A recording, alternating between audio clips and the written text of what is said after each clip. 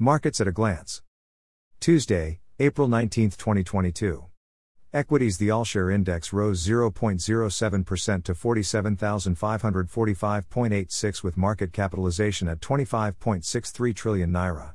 The top 5 gainers were DN Meyer, Guinness, NPF Microfinance, Cadbury, and Unilever. The top 5 losers were Academy Press, John Holt, Ja Paul, Nemeth and Pharmadeco. The top 5 trades were on Fidelity Bank, Access Corp, MTNN, Omatech and RT Briscoe.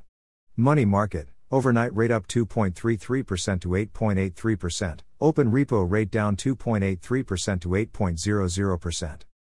As at April 14, NIBOR, overnight rate up 3.43% to 10.0000%, 1 month rate up 2.15% to 9.6818%, 3 months rate up 2.42% to 10.3573%, 6 months rate up 2.42% to 10.6822%. FMDQ bond yields. Index level, 610.09. 1 day, 0.10%.